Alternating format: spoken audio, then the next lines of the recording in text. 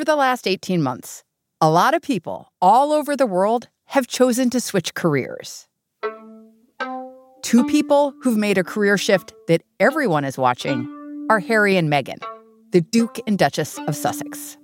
The royals go to Hollywood. That's our colleague Erich Schwartzel in our LA bureau. He says after leaving their royal lives behind, the Duke and Duchess are making an age-old gamble, trying to make it big in show business. They have a lot of connections to lean on. They were not showing up with a suitcase, getting off the bus and saying, "Here I am, I'm gonna make it big." And Erich says Hollywood is interested. It is hard for people out here to be starstruck, but this is like another level. I mean, like, running a studio or starring in a movie, that's one thing, but like, being a freaking royal, like having a title, you know, going by one name, it's another level. Since getting to Los Angeles, Harry and Meghan have signed multi-million-dollar deals with Netflix and Spotify. And the spotlight on them is as bright as ever. This is where you have the marriage of the royals and the contemporary entertainment ecosystem. They've traded one microscope for another. But like with any career change, there's a big question. Will it work? But they also land in Hollywood, a place where you have to, you know, hire producers and hire writers and read scripts and do a bunch of like grunt work to really actually try to make it. So I set out to do this story because I wanted to see how exactly that transition was going. Welcome to The Journal, our show about money, business, and power. I'm Kate Linebaugh. It's Friday, September 24th.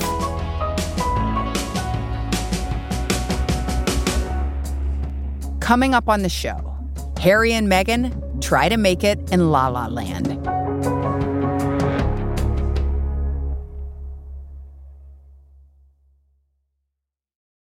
This episode is brought to you by Natrol. Natrol is America's #1 drug-free sleep aid brand, helping you fall asleep faster and stay asleep longer. Natrol melatonin gummies are made with clean ingredients, like 99% pure melatonin, to work with your sleep cycle, helping you sleep better, making the next day your best day. Natrol. Sleep tonight, live tomorrow. Shop now at natrol.com. This product helps with occasional sleeplessness. These statements have not been evaluated by the FDA. This product is not intended to diagnose, treat, cure, or prevent diseases.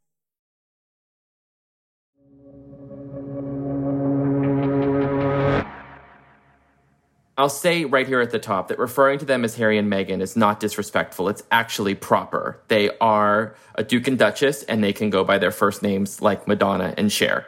Maybe what is more controversial is you just put Harry and Meghan on the same level as Madonna and Cher. Well, Kate, we're talking royals.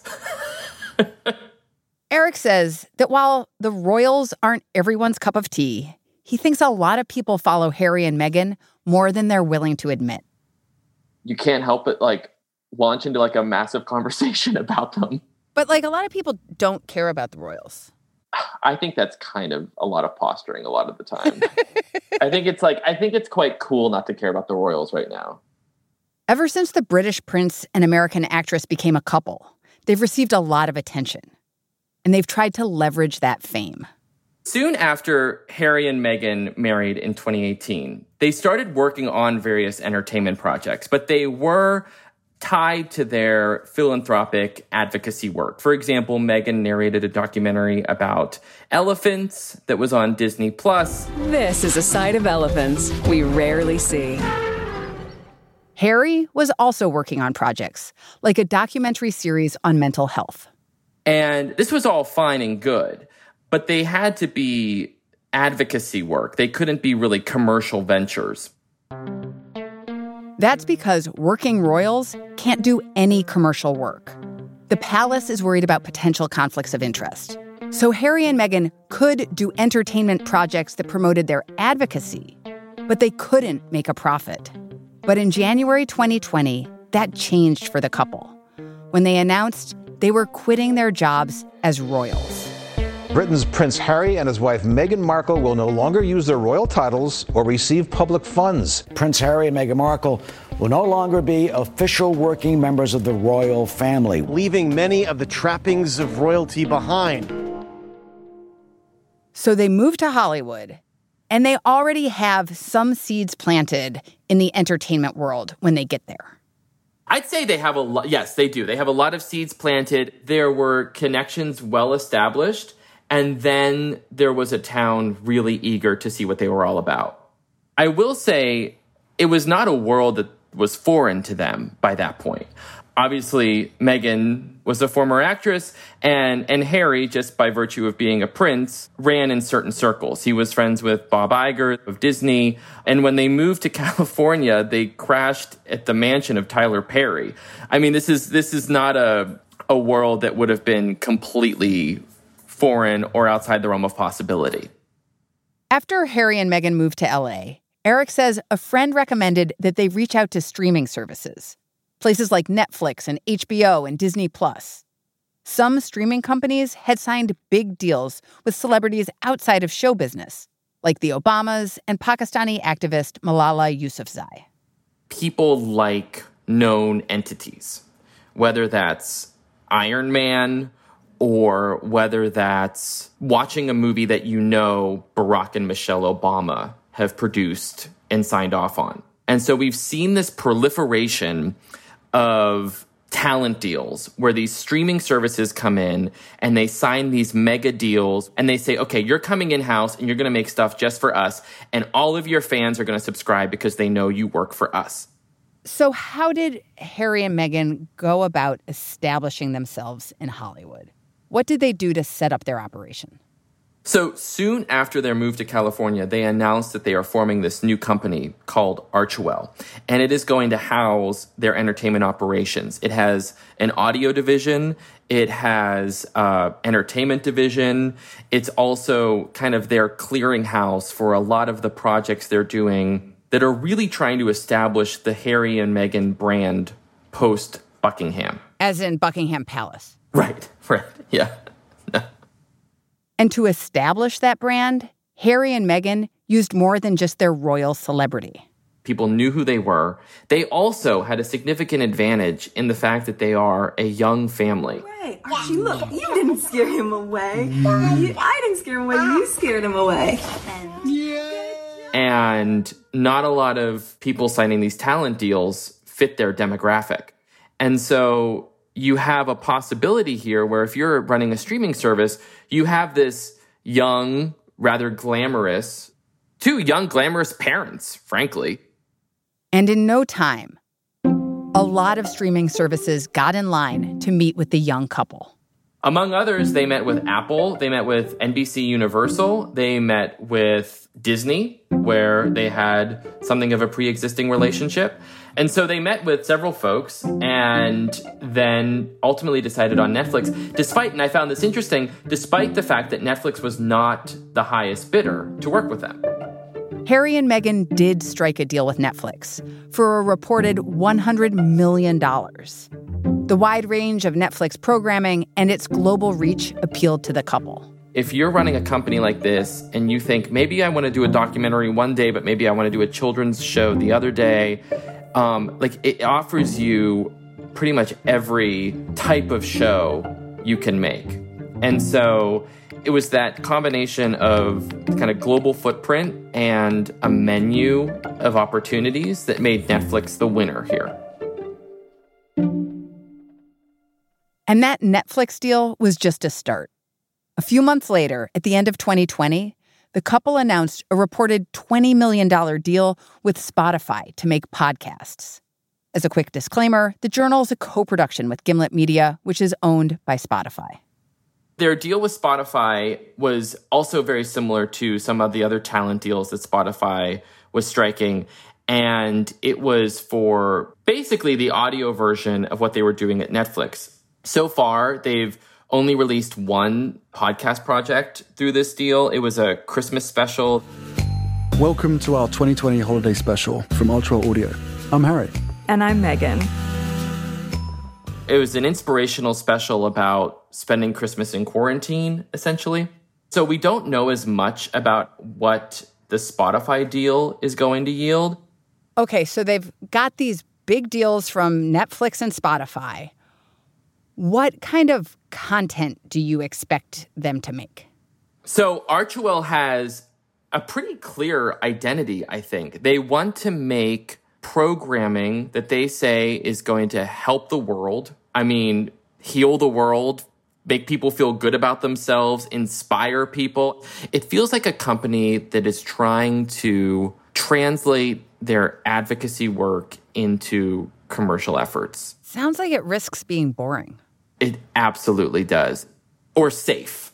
And I think that if you talk to people in town, that is something that comes up quite frequently. Like it or not, a lot of times what breaks through are things that have a real edge to them and that are provocative. And I think some people, some agents or executives in Hollywood, when they hear, oh, we're going to, make inspirational programming, they think it's like automatic snooze fest. According to Erich, that's the central tension. Will enough people actually tune in to a Harry and Meghan production? They came to Hollywood as this very unique kind of outsider in that they were massively famous. I mean, almost like stratospherically famous. But they were trying to break into an industry where fame is an everyday thing. And so there was this big question about whether or not people cared about what they had to say when they weren't talking about their lives in the palace. That's after the break.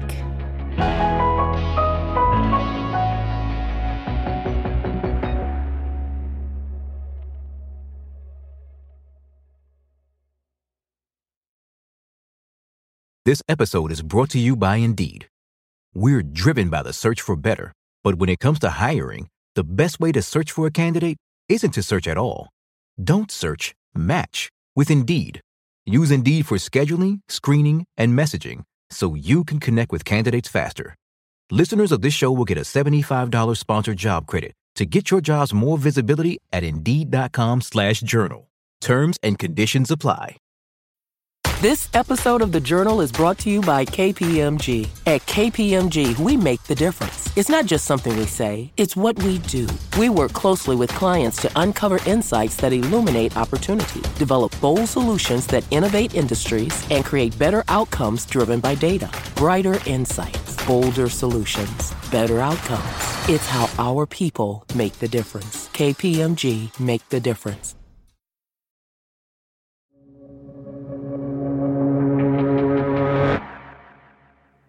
What catapulted Harry and Meghan onto television this year was not an original Archewell production. It was an interview with Oprah Winfrey. And the sit-down focused on their old life at the palace. And then I was silent. Were you silent or were you silenced? The latter. The Oprah interview had huge ratings. And Harry and Meghan were the talk of Hollywood. Honestly, I feel like more interest than ever was on reading the body language between Harry and William. And, there was so much more attention on what was going to happen with their new daughter and what the Queen was thinking. And I think that it really turned the spotlight back on the personal drama that's defined this quite a bit. But they have left that institution, and they are trying to make it in Hollywood, like so many people before them. And they've had a lot of success with their, we will tell you the dirty secrets of the palace that you're fascinated by. But what is the bar for them to make content that's not about the palace that the public is interested in?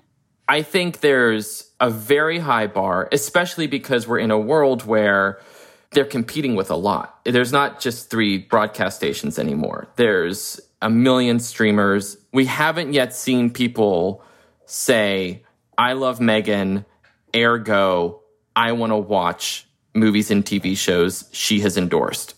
And I think, Kate, you're getting at the central issue, which is what do you do when you are the commodity and you're trying to get people to look elsewhere, but people just still want to hear about, whether or not Kate Middleton was mean. So the challenge Harry and Meghan face is moving on from whether or not Kate Middleton is mean and still keeping that huge audience they got from the Oprah interview. And they have some projects on the horizon that will test if they can do that. So far, Harry has announced he's producing a documentary on the Invictus Games, which is a sporting event for wounded veterans. They are now, without doubt, the best role models that any parent out there or anybody could wish for. And this is an organization that he's been quite involved with in the past. He's just sort of bringing it to this new platform he's got. Meghan has announced the show Pearl that she is developing about a young girl who leans on figures from history, famous women from history, for inspiration. And I actually think that Pearl is probably the example we have so far of a kind of post-Palace show because it's a little more just plain entertainment. You can sort of imagine it being a Meghan Markle production. And with their big multi-million-dollar streaming deals, more Harry and Meghan projects will be coming soon. We could be entering a moment where it starts to feel like Harry and Meghan are everywhere because they've been hiring, they've been laying the groundwork for there to be more productions, more podcasts, more movies, more TV shows. What is the track record of kind of non-Hollywood elite making it in Hollywood? So far, the track record is not encouraging. I'd say certainly we've seen a lot of deals get signed, but so far the success has been inconclusive. It feels like it's been a little bit more like one-off pops. The Obamas, for instance, had quite a bit of success with a documentary they did for Netflix called American Factory that won an Oscar. I mean, that's a great start. I will be totally frank, like when you talk to sources in Hollywood off the record, they say, yeah, what else have they done? Erich says that having staying power in Hollywood is a long road for anyone. So even with all their advantages, for Harry and Meghan to make this new career work, they'll have to make great content. I don't know if I'd be laughed out of town for saying this, but this might be a moment where Hollywood is something of a meritocracy at times because the shows and movies still have to be good. The connections get you incredibly far, and money gets you even farther. But I think that if people aren't watching, if it just flops, it's not only financially unviable, but it's also embarrassing. And so I think that at some point we're going to have to see, do viewers care? Or do they just say, that's all fine and good. Can you please tell us if Harry has talked to his brother in the last month? I mean, that's the question.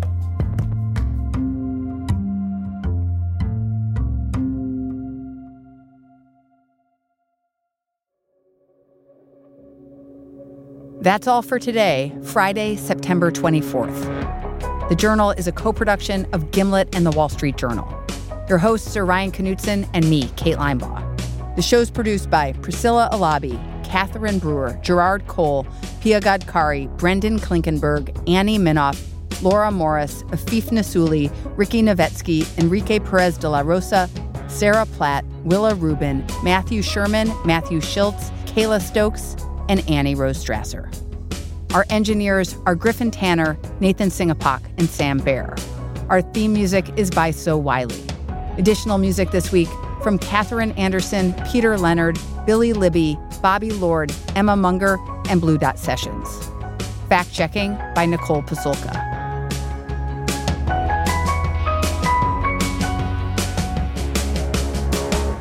Thanks for listening. See you Monday.